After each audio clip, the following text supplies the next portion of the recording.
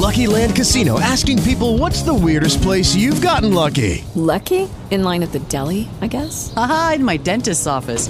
More than once, actually. Do I have to say? Yes, you do. In the car before my kids' PTA meeting. Really? Yes. Excuse me, what's the weirdest place you've gotten lucky? I never win and tell. Well, there you have it. You can get lucky anywhere, playing at LuckyLandSlots.com. Play for free right now. Are you feeling lucky? No purchase necessary. Void where prohibited by law. 18 plus. Terms and conditions apply. See website for details. And good morning, everyone. Welcome to Life Happens. I'm Lou Piro, your host for this morning, coming to you live from actually Scottsdale, Arizona. I'm out here at the conference of the National Academy of Elder Law Attorneys, where I spoke yesterday on an aspect of trust law called Trust Protectors, which we do build into all of our trusts at Pierre O'Connor and Strauss. Life Happens comes to you every Saturday morning at 11 a.m. on Talk Radio WGY, and we try to bring you ideas to help you work your way through life and all of the minefields that are out there waiting for us, because life happens. Are you prepared? And today, we're going to talk with some people that have a great deal to do with how successfully we age in the state of New York. And we talk about aging as a lifestyle. It's not just that you're getting old anymore. You want to age gracefully. You want to get services. You want to have things available to you. And perhaps you're someone who's planning for your retirement. Perhaps you're caring for an aging parent. Perhaps you just want to know about what the services are that are available to us in the state of New York. And if you're in any of those categories, today is the show for you. We have special guests on today, one of whom is the director of the New York State Office for Aging, and that's Greg Olson. The other is the head of the New York State Area Agencies on Aging, Rebecca Prevey. So Greg and Becky have a great deal to do with how we successfully age in New York State, and I want to welcome them to the show and thank them for joining us this morning. Good morning, Greg. Good morning, Becky. Hey, Lou. How are you? Greetings from Albany to Scottsdale, and good morning to all your listeners this morning. Good morning, Lou, and it's great to be here, and I hope you're enjoying your time in Arizona. I am, indeed. It is every day sunny and 102. Other than that, it's just nice out here.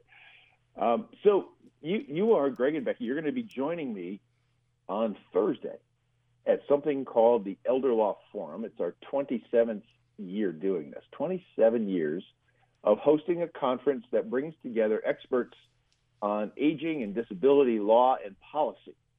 And Greg, you'll be speaking, and Becky, you'll be on a panel with me.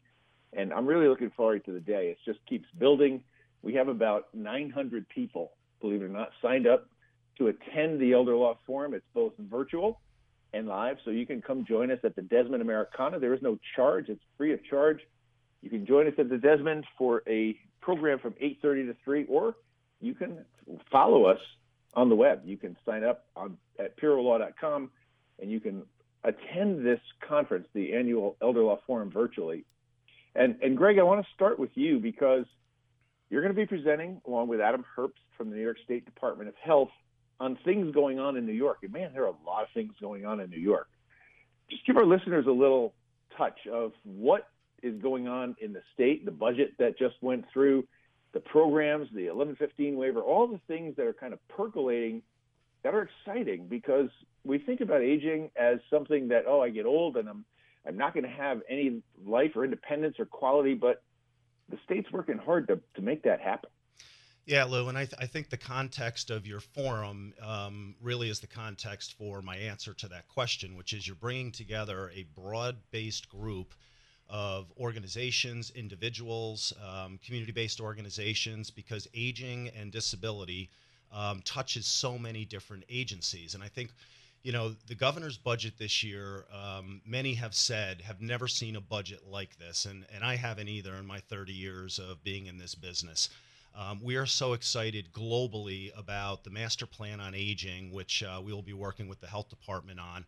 And really what that is kind of age-friendly New York 2.0. It's not exclusively for older adults. It's how you build communities that help people from birth to death be successful. The built environment, housing, transportation, walkability, access to trails, and so on and so forth. So I'll be going through some of the things that are in the budget from other agencies that really lend itself to helping us at the community level be successful and follow up. You're absolutely right. Most older adults consider themselves very healthy. They're very active. Getting older is not doom and gloom, but there are people that obviously need help, and that's what Becky and I do at the community level in coordination with long-term care, health care, and making sure that people have access to work if they need it, social opportunities, staying connected, volunteering, and so much more. So it's about staying healthy, and I'm about to turn 64. Holy cow, how did that happen? But you're probably going to play the Beatles song, aren't you? Every time I do, our engineer Zach plays that for me. Well, he's nodding. I do like the Warren Zevon you opened up with. There you go. Lawyers, guns, and money. Sometimes we need that, but sometimes we just need to feel useful and productive and have an ability to get the services that we need as we need them. And it's a gradual approach for some people, because as you turn 65, 70, 75, 80, my partner Peter Strauss just turned 86. He's still working very actively and still very vibrant. And he's actually going to receive an award out here in Scottsdale from the National Academy of Elder Law Attorneys, a Lifetime Achievement Award, for the work that he's done over his career. But people want to feel useful, active, vibrant, and that's what it's about. But when things happen, when life happens, and you have an illness, you have a diagnosis, you have an injury, you want to know that the services are there for you. So, Becky, let's turn to you, because the area agencies on aging are the boots on the ground, and they provide a bundle of services to people as they age. Talk a little bit about you and your agency. I know your background, but let our listeners know where you come from in this game and what your role is in helping to provide that service platform. Sure, Lou. So I'm the executive director of the Association on Aging in New York, and we represent the 59 area agencies on aging, also known as offices for the aging, that fall underneath the oversight of New York State Office for the Aging and Greg. So we're the membership organization. We do a lot with the network, from technical assistance to political advocacy, et cetera, and really work to change policy at a state level with our partners. And I think what's really important to this conversation, when you talk about when things happen and the healthcare lens, is prior to being in this position, I ran a local office for the aging, but my history is as a social worker in an acute care facility. So really have some strong roots in the healthcare landscape that I think we're going to get into. When you talk about services and supports that are available for older people in the community, as Greg said, predominantly older people are vibrant. They're givers to the community. Their caregiving at an unpaid level is worth about $14 billion in the state. They're our biggest group of volunteers. They give to charity work. But there are people in that segment of the population that may need some assistance. And that's really where the predominantly county-based AAAs come into play. So we offer programs for healthy older people, for social engagement, and to really age healthy. We do a lot with chronic disease self-management programs and education on nutrition, et cetera. But then we also have more embedded services for people that may have, additional issues that they need assistance with. We're probably most well known for our home delivered meal program, nutrition program, but that's really only a small part of really the core services and supports that are offered for older people in the state. We also offer home care services for the non-Medicaid eligible population. So those are people that fall in that gray area where they aren't low enough income to qualify for Medicaid covered services, but they can't afford to privately pay out of pocket. We do know in that subset of the population that we serve them at very low cost for a very long period of time. We also offer social adult day programs. We offer caregiver supports and services. We offer registered dietitian services for nutrition education and counseling. We offer free legal services for people that can't afford on their own. We actually supplement those services. And then we work with a variety of other community-based partners to make sure that we're supporting older New Yorkers and their families and caregivers. And we also run the New York Connects program, which I think is probably the biggest takeaway for the listeners today, is that every corner of New York State is covered by the New York Connects program. And that's the number that you can call to get directly in touch with your local service provider infrastructure for any assistance that you might need.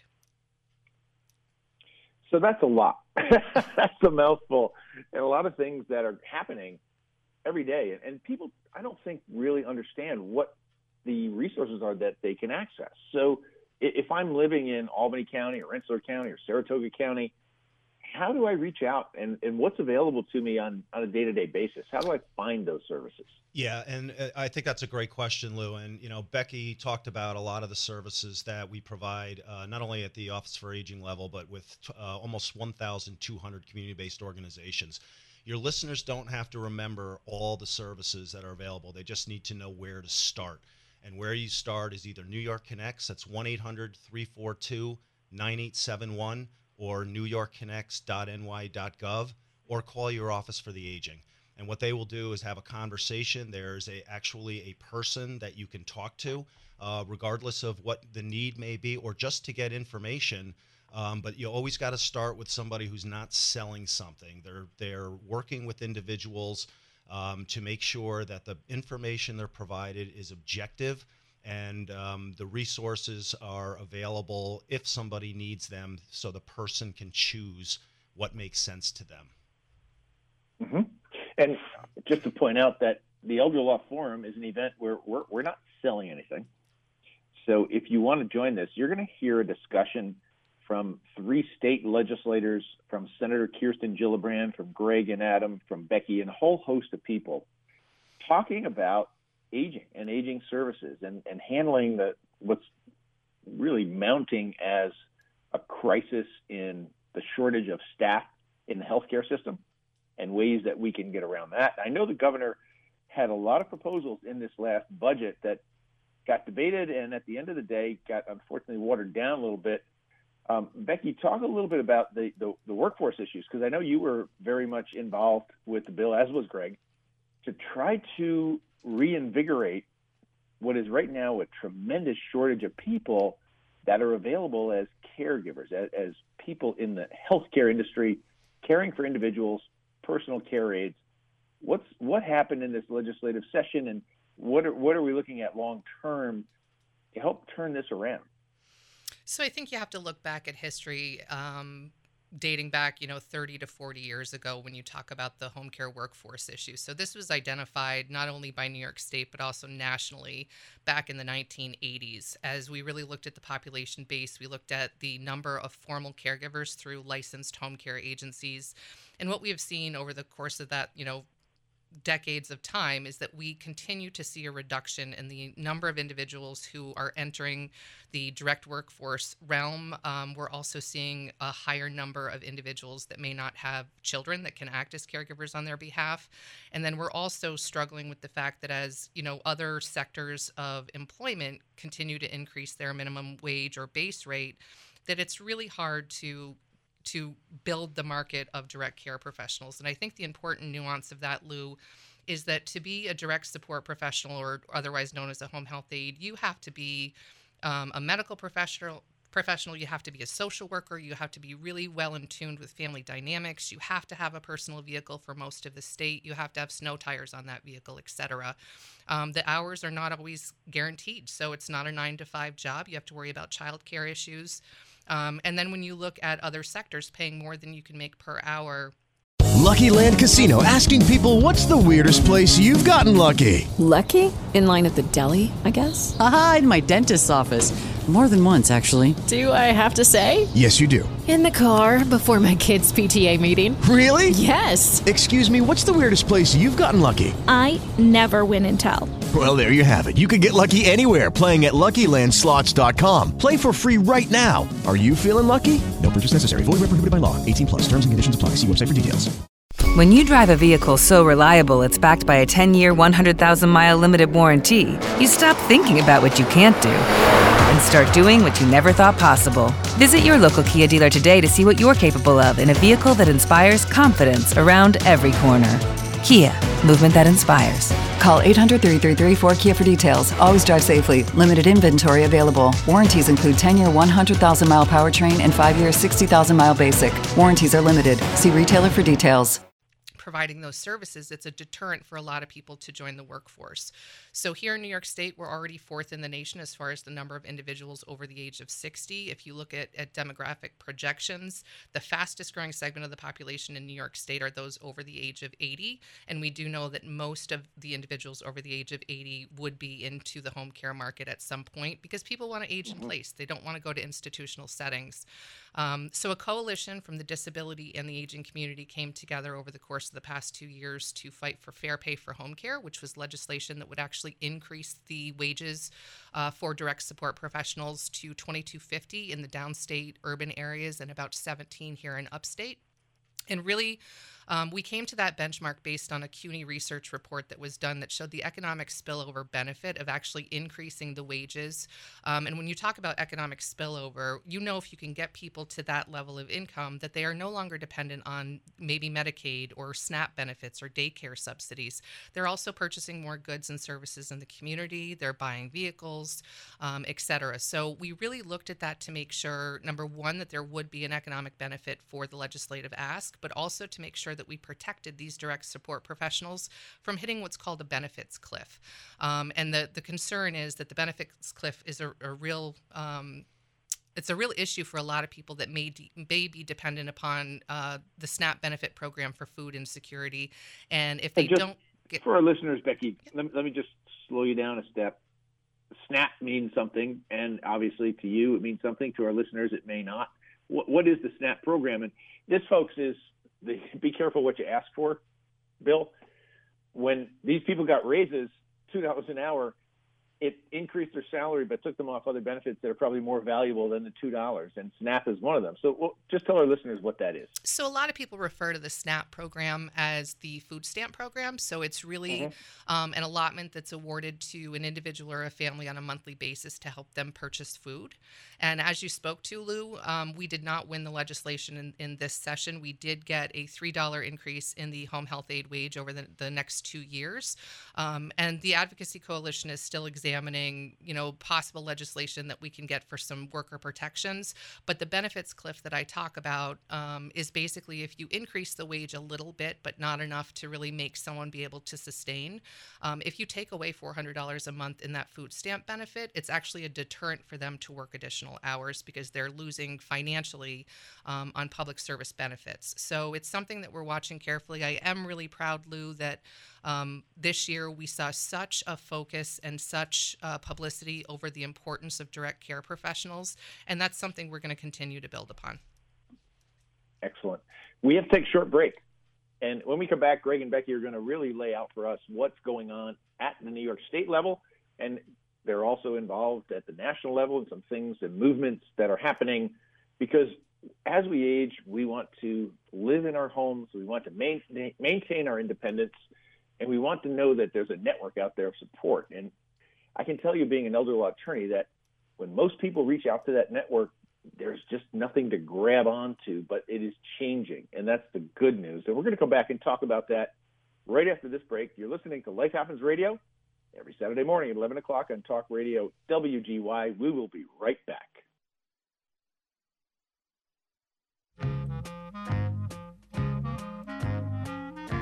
Oh, here we go again.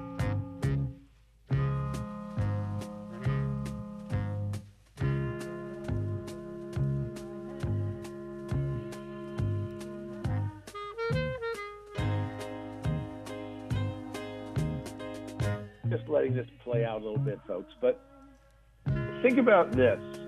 That song was back in the early 60s. We have two social programs that provide health care and other benefits called Medicare and Medicaid.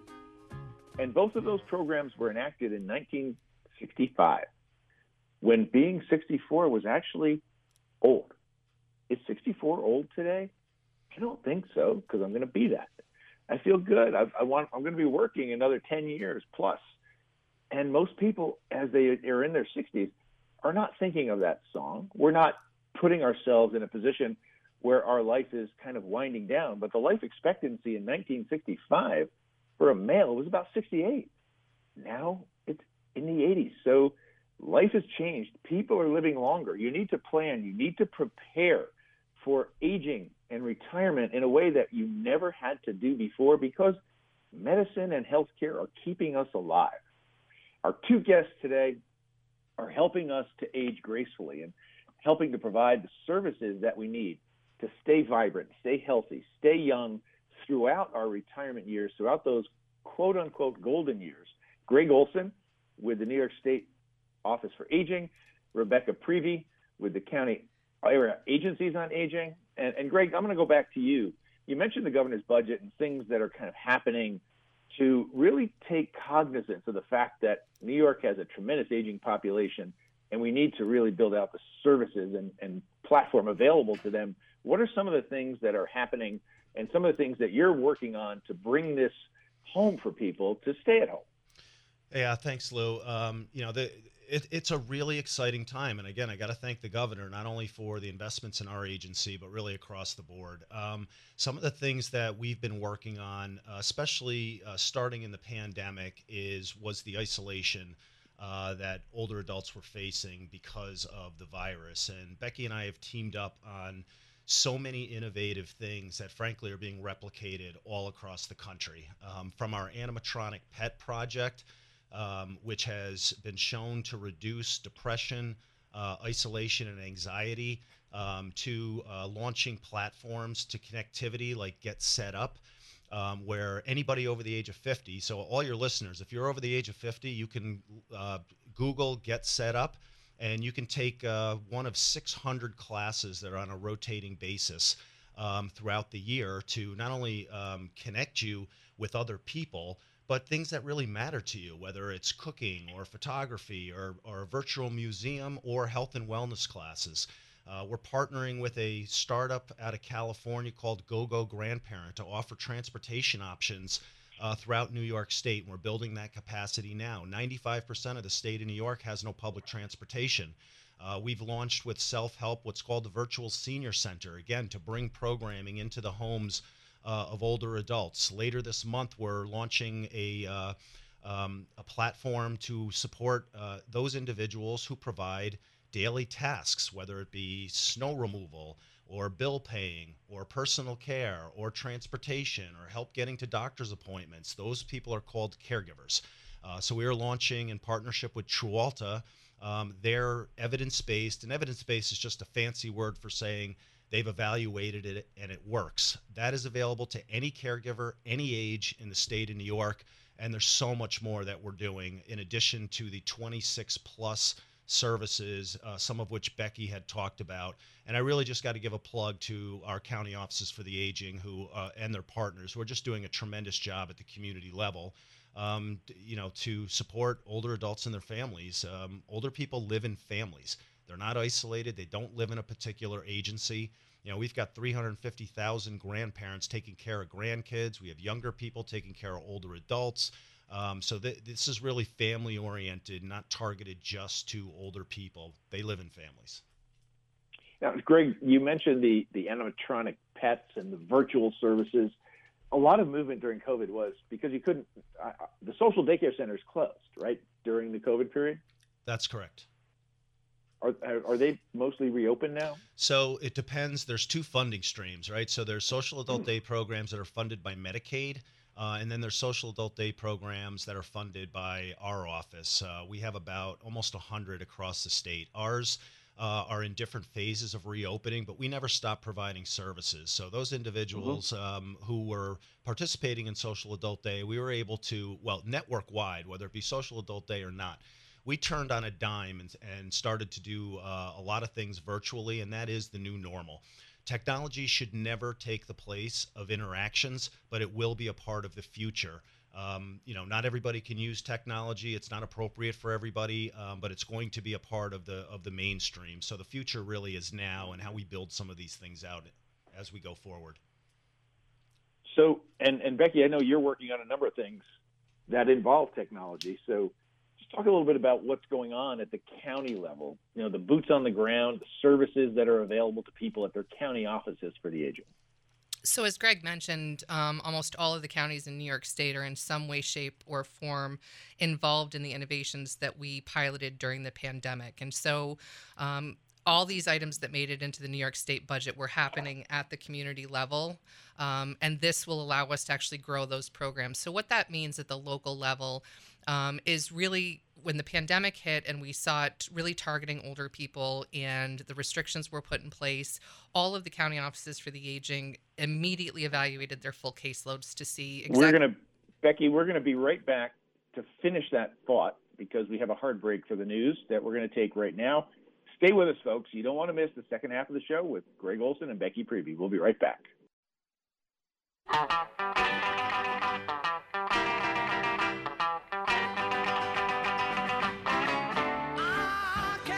And welcome back to Life Happens Radio. I'm Heath Hero, your host for this morning, coming to you live from Scottsdale, Arizona. I'm looking out my window at the sunshine, and it's a nice warm weekend back in Albany, and I hope you're all enjoying that sunny weekend. I apologize for the clumsy handoff at the end of that first segment, but it's hard to manage from my hotel room and really know when that break comes. But we have guests on. I'm going to turn it back over to Becky in a minute. Greg Olson, director of the New York State Office for Aging, and Rebecca Prevey, the director of the Area Agencies on Aging for New York State. And Becky, you were talking about some of the things that are going on at the county level, and I apologize for having cut you off. But I'm going to give it right back to you and let you run with that thought, because these are issues and ideas and programs that are available to people every day, and it's important for our listeners to know what's out there. Sure, Lou, and I know it's hard to get a word in edgewise with me sometimes, so no worries. So just, recapping kind of the things that Greg walked through, a lot of those services and supports were embedded in the community. A lot of counties actually use dollars to purchase tablets or to set up friendly calls programs. And really, we became laser focused on the healthcare system and how we can support people in homes and communities in partnership with acute care and skilled nursing facilities.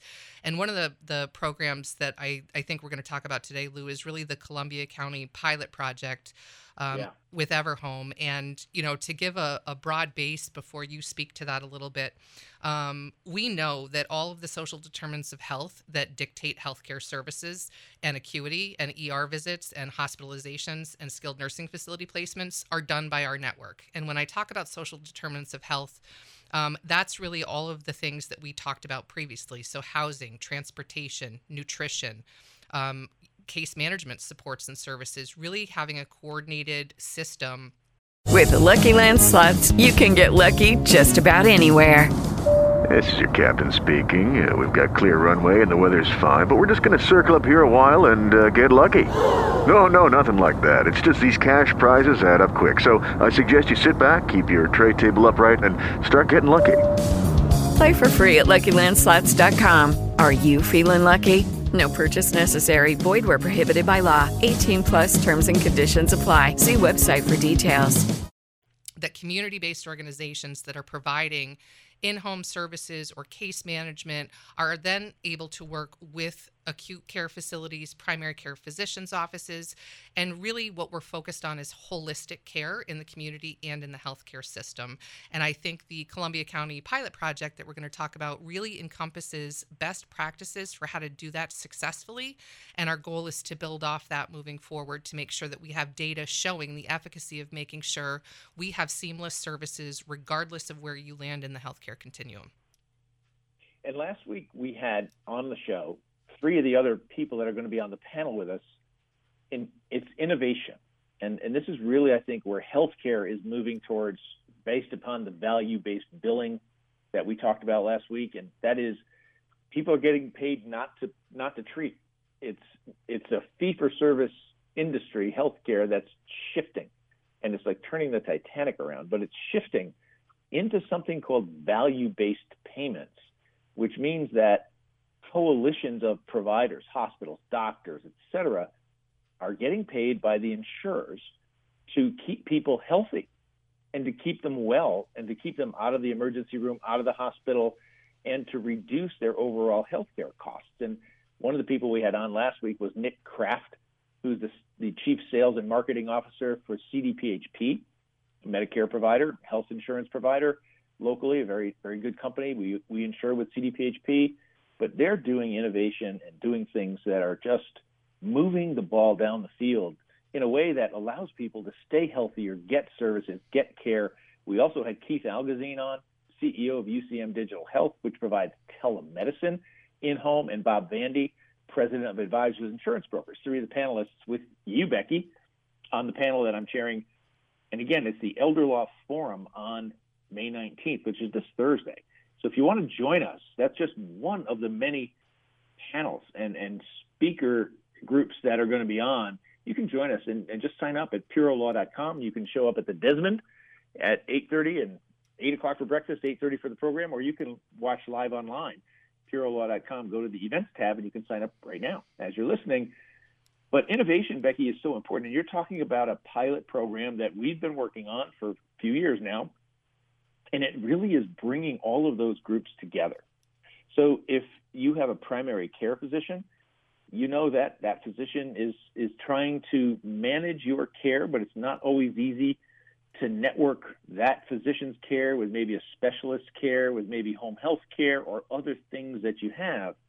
But talk a little bit about how the pilot is bringing all of these groups together and creating what we're calling the virtual healthcare ecosystem for people in their homes.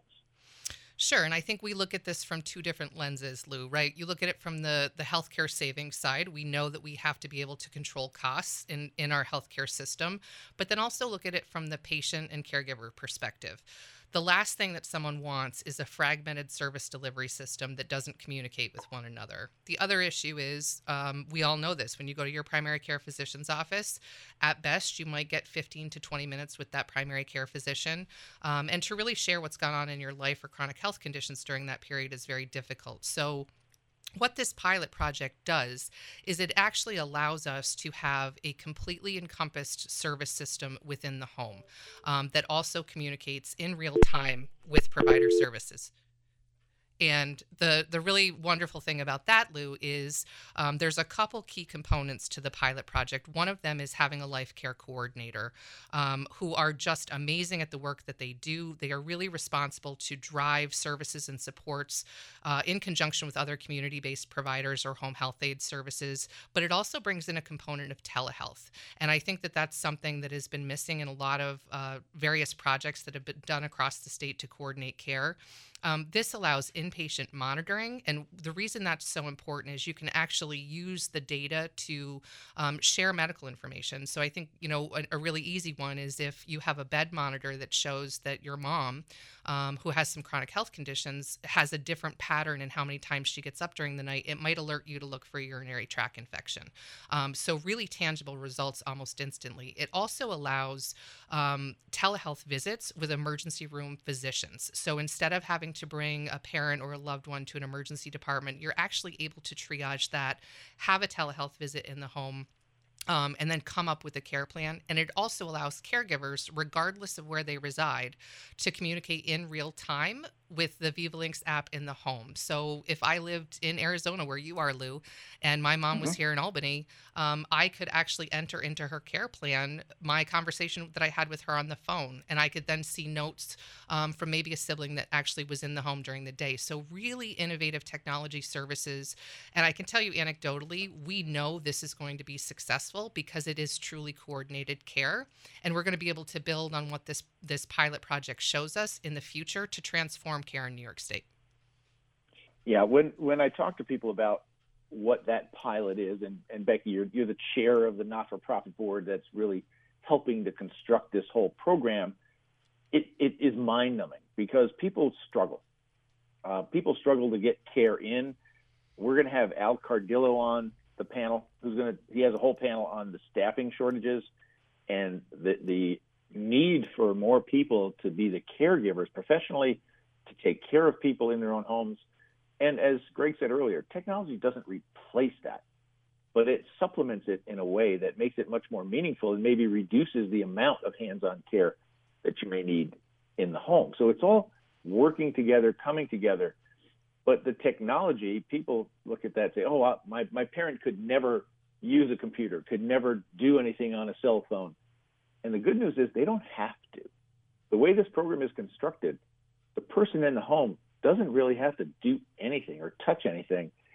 It's all there for them, but they have care managers and their family caregivers who can manage things from afar using that app. And I could pop the app on my cell phone and have a conversation with my mom or dad back in Albany right now from Scottsdale or anywhere in the world. And that connectivity is really at the heart of this, keeping people connected. And the things that Greg mentioned about bringing programming in, all of that can be delivered in a way that is seamless and effortless for the people in the home. And I think that's the game changer.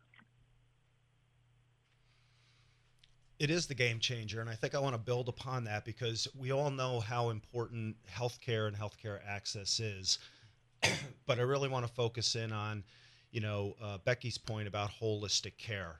If you're at a physician's office, as you talked about, and you get 5, 10, 15 minutes, if you wind up in the ER in a hospitalization, you're in and out very quickly, often very complicated. Healthcare system cannot solve the problems alone. Technology cannot solve the problems alone. Our system can't solve the problems alone. You have to bring them all together. If somebody, there's a reason they call it acute care. It's short, it's episodic. Then people go back into the home, and that's where the heavy lift is done. And that's where our network and the community-based partners happen. So if you have somebody like a life care coordinator working with our case managers, what are the reasons for preventable hospital readmissions, right? Medication issues, not being able to do follow-up appointments to your physician or a specialist. We know these types of things. So when you coordinate these things and build in technology, you're going to have success rates. I can't wait for the data to come out of this. And when you have tools like sensors and video cameras and many other things that technology is allowing, it's not something to be afraid of. It's something to enhance. And I just want to follow up one other thing. It's a myth that older people don't use technology. They're not at the same rate as the general public, which is 85%, but they're about 65%. And 20 years from now, we won't even be having this conversation. So you're absolutely right that some of this technology is hands-free. But for most older people, they do use the technology. They can learn the technology. They can enhance their skills in the technology. You don't lose your capacity when you turn whatever, Lou. I'm going to say 64, but I'm going to do that to just stick you a little bit, right? It's but that's okay. Yeah, but I know you're using it. it. My father's 80. He uses it. My mother is 78. She's using technology. So, let's not overly, and I'm not suggesting you did this, for the public, let's not generalize that older people don't use technology. They absolutely do. Yeah. I have an aunt who's 99. And we have the technology in her home, and we have a group of, she didn't have any children of her own, so she doesn't have a child or a caregiver that's there every day, but we have cousins, her nieces and nephews that have all kind of banded together, and some of them are there on a very regular basis.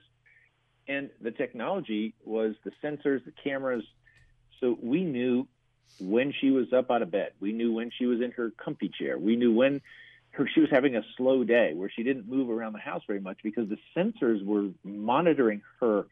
And it's all technology that has artificial intelligence.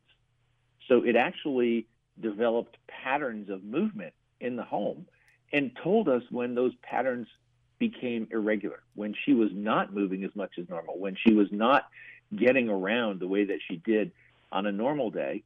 We actually got an alarm, and it went off on our phones, and we could then call. We could zoom right into her kitchen with a camera and have a conversation with her. And she was very happy because we could communicate with her.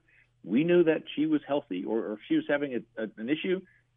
And as you mentioned, Becky, telemedicine, and Keith Algazine, who is the CEO of UCM Digital Health, if she had a real issue, she could have a visit from an emergency room physician. And think about this difference, folks. Instead of going to the emergency room, sitting, waiting for a bed, and the ERs are now all short of staff, number one, because people left the workforce during COVID. They didn't come back. And right now we have another COVID outbreak. So she's waiting for a bed in the ER, then she gets into the ER, then she's waiting for a doctor. It's hours and hours. The average response time that Keith talked about last week is 7 minutes to have an ER physician do a consult in the home. 7 minutes. And that is just a dramatic change from what there is today. And I think you guys are right. The results, we kind of know what they are, what they're going to be. But this is where healthcare is now moving with value-based payments. And the area agencies on aging, Becky, are right there side by side with the healthcare system to make this work for people in their homes. They are, Lou, and I think a good nuance when we talk about the changes in healthcare, and not to get too technical about the proposed 1115 waiver amendment that we're looking at for the course of the next 5 or so years, is when you think about the heavy lift to support people in the community after they've had either an acute care visit, an ER visit, or a skilled nursing facility visit, really falls on the AAA network. And that has a variety of different iterations. For the most part, we are deeply embedded in the discharge planning process. So when you're coming out of a hospital, it's really important to note that you do have your local office for the aging that can help you with that care transitions, which is really, really important to make sure that all services and supports that someone is eligible for can be turned on in their communities, including if you get discharged on Monday and you need home delivered meal on Tuesdays, that will happen for you post-discharge. And that's just one example of the things that we can coordinate. And there's also great information sharing back to primary care providers. So again, in that very brief visit from a primary care perspective, it's very difficult to really have a collective picture of how that patient is truly doing in the community. And that's what our network can share back with that physician. They can talk about family dynamics. They can talk about the built environment and if changes needed to be made to a bathroom or for accessibility issues. They can also talk about what's really happening with medications in someone's home, especially if they're diabetic and need injections that they're not doing successfully. So that information sharing collectively really overall assists the health of the consumer in the community. Absolutely. We have to take one more short break. And folks, if you're a pet lover, stay with us for this next segment, because we're going to talk about how vital pets have become during the COVID period. How many people, we have a COVID dog. A lot of people got pets, live pets during the COVID time period. But if you can't have a live pet, there is a next best thing. We're going to talk about that when we come back. So stay with us. You're listening to Life Happens Radio, Talk Radio WGY, 810 AM, 1031 FM, every Saturday morning at 11 a.m. We'll be right back after this short break.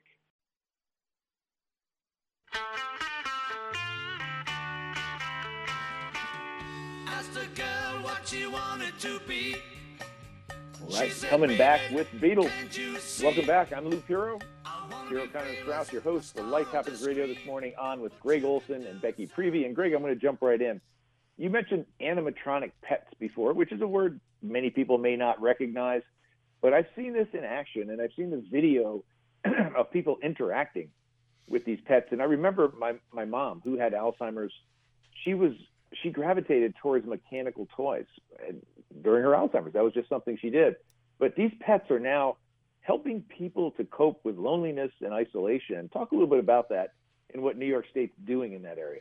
Yeah, thanks, Lou. I got to be honest, it's one of my favorite projects in my 30 years in the field. So, in 2018, when there was CMS released some data on the impact of social isolation, as Becky talked about, this is something that we've addressed within our network for 45 years.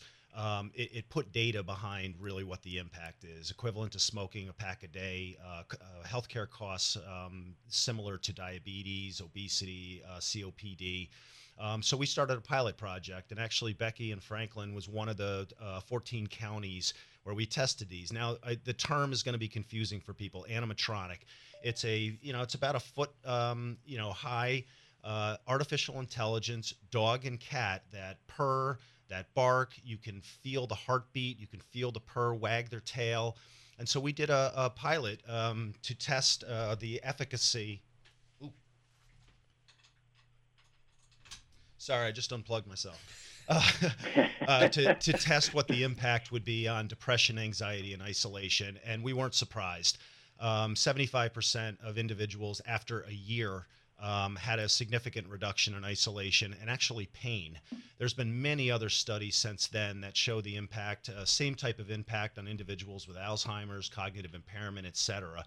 So we're now in our 4th year of this. We have just ordered 17,000 more pets to distribute through Becky's network, because again, we have case managers and staff that are in the homes of older adults and know who the people are who can benefit. And Lou, we know what makes people tick, regardless of age: arts and culture, music, pets. And so we weren't surprised. But one of the new things that we are testing is called the Walker Squawker. everybody knows the impact of a fall on an older adult, the chances of breaking a hip, going into a nursing home, and dying.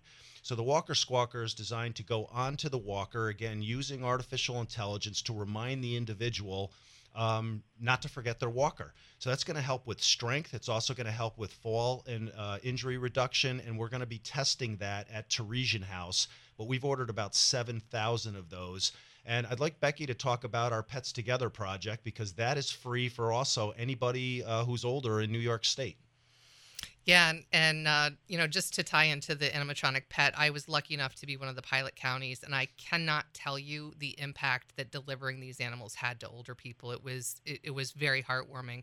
Another project that we launched organically through the pandemic that we're super proud of, and as Greg said, is completely free, are for animal lovers to actually interact not only with animals, but also individuals. And so there is a not-for-profit company called Pets Together that actually launched a virtual platform of friendly visiting with pets. And so Greg and I actually had an opportunity to sit in on one of the Zooms, and they actually have volunteers who come on camera with their animals, and it can be any animal you can imagine. Our visit was with a miniature horse, and surprisingly, chickens are the #1 most requested animal to visit with.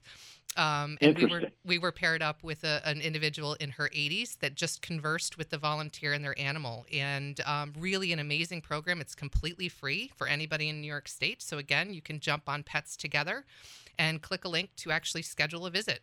If you're an animal lover as well, you can actually volunteer to become a volunteer with the company and share your time with your pet with older individuals who are faced with some social isolation or loneliness. When you think about today's society, I have 3 kids in the working world, and none of them goes to an office. None of them leaves their home. They all work, all 3 of my children work 100% virtually from their home. And people are now living virtually and getting services virtually in ways that weren't possible before and weren't even contemplated before. But this is really where our society is moving. And as you mentioned, the adoption rate for technology, the people who are today the caregivers, which is my role as a 64-year-old, most people are caregivers for aging parents in their 80s. But when those baby boomers start to age out, the whole world shifts. And Greg, I think people are finally starting to wake up to the demographics of the world. This is not just a United States problem. Those animatronic pets, I think, evolved out of Japanese technology. But talk about what's going on, what the budget looked like, and what's going on at the state and federal level to accommodate this tremendous shift in the population. Yeah, I think there's a couple things, Lou. The aging of the population should not be viewed as doom and gloom, right? There are always going to be people in every age segment that are going to need some help. But you're right, it raises awareness that there's a lot of new tools that are available to help people, and you got to start early, in your 30s and 40s with staying active, staying exercise, mental, cognition, being like you said, valued. Those things matter and have a huge impact on later life. But what we have to do, and I think we're doing that with the Columbia pilot. There's a pilot out. Well, it's not a pilot anymore. There's a program out in Rochester where we're embedding aging staff in physicians' offices and see the results of that. There are a lot of those types of demonstrations that we know work. And it was interesting when you were talking about value-based payments. That here we are in 2022, and we're finally, for the last 5 or 6 years, just talking about incentivizing good health. And paying for that rather than, the fee for service and just getting paid to do things, and shifting the model from a reactive model to a proactive model. So it's the data and the metrics that we need for many of these types of things that can drive policy, change the financial incentive to embed these programs and the connections into the community. As Becky said, our average older adult stays on our programs for 6.4 years with a whole host of cross-system services at about $7,000 a year versus $160,000 for nursing homes. So the point being, they don't need to be, for the most part, in a skilled facility. They absolutely can remain at home. So I am seeing a worldwide effort at innovation, and we need to embrace that. We need to take a look at what those things are, consolidate them so people know what's available to them. It's not government's job to subsidize everything. There are things that people can pay for privately. There's ways that we can partially subsidize, and then for those who are lower income that need some help, we can subsidize those things. So the future, I think, is really, really bright. But, you know, older adults in general are a huge part of the national, state, local economy. They're the number one volunteer group, number one givers to philanthropy, number one givers to charity, huge tourism block, and the number one entrepreneurs. So I don't want our listeners to think older adults have no value. It's quite the opposite. We would not have an economy without older adults. And you couldn't be more right. Last week we talked with Nick Kraft from CDPHP, and Medicare is now jumping into this and innovating at the federal level. The Center for Medicare and Medicaid Services and the President and the U.S. Congress are taking cognizance of this and rolling out programs that are proactive healthcare programs, not sick care programs, which is where we've been in the fee-for-service model. And Becky, that's kind of in line with all the things going on in New York to get to people earlier, to create healthy lifestyles, and to make sure that people know what services are available.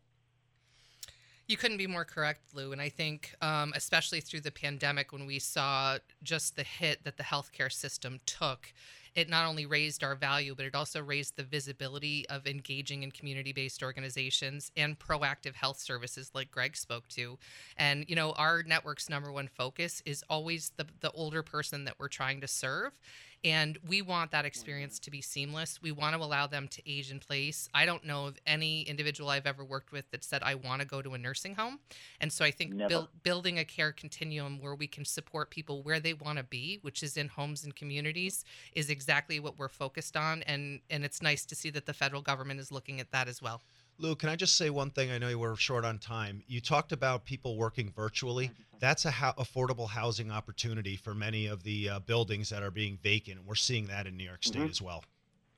Phenomenal. And folks, if you want to hear more about this and get really into the detail, join us for the Elder Law Forum this Thursday from 8:30 a.m. to 3 p.m. Go to pirolaw.com. You can sign up. You can watch it virtually from the comfort of your own home. Or if you want to get out for a day, join us at the Desmond. Greg, Becky, thank you so much for joining me today on Life Happens. As always, great show. And as always, to our listeners, join us next week. Lucky Land Casino, asking people, what's the weirdest place you've gotten lucky? Lucky? In line at the deli, I guess? Aha, in my dentist's office. More than once, actually. Do I have to say? Yes, you do. In the car before my kids' PTA meeting. Really? Yes. Excuse me, what's the weirdest place you've gotten lucky? I never win and tell. Well, there you have it. You can get lucky anywhere, playing at LuckyLandSlots.com. Play for free right now. Are you feeling lucky? No purchase necessary. Void where prohibited by law. 18+. Terms and conditions apply. See website for details.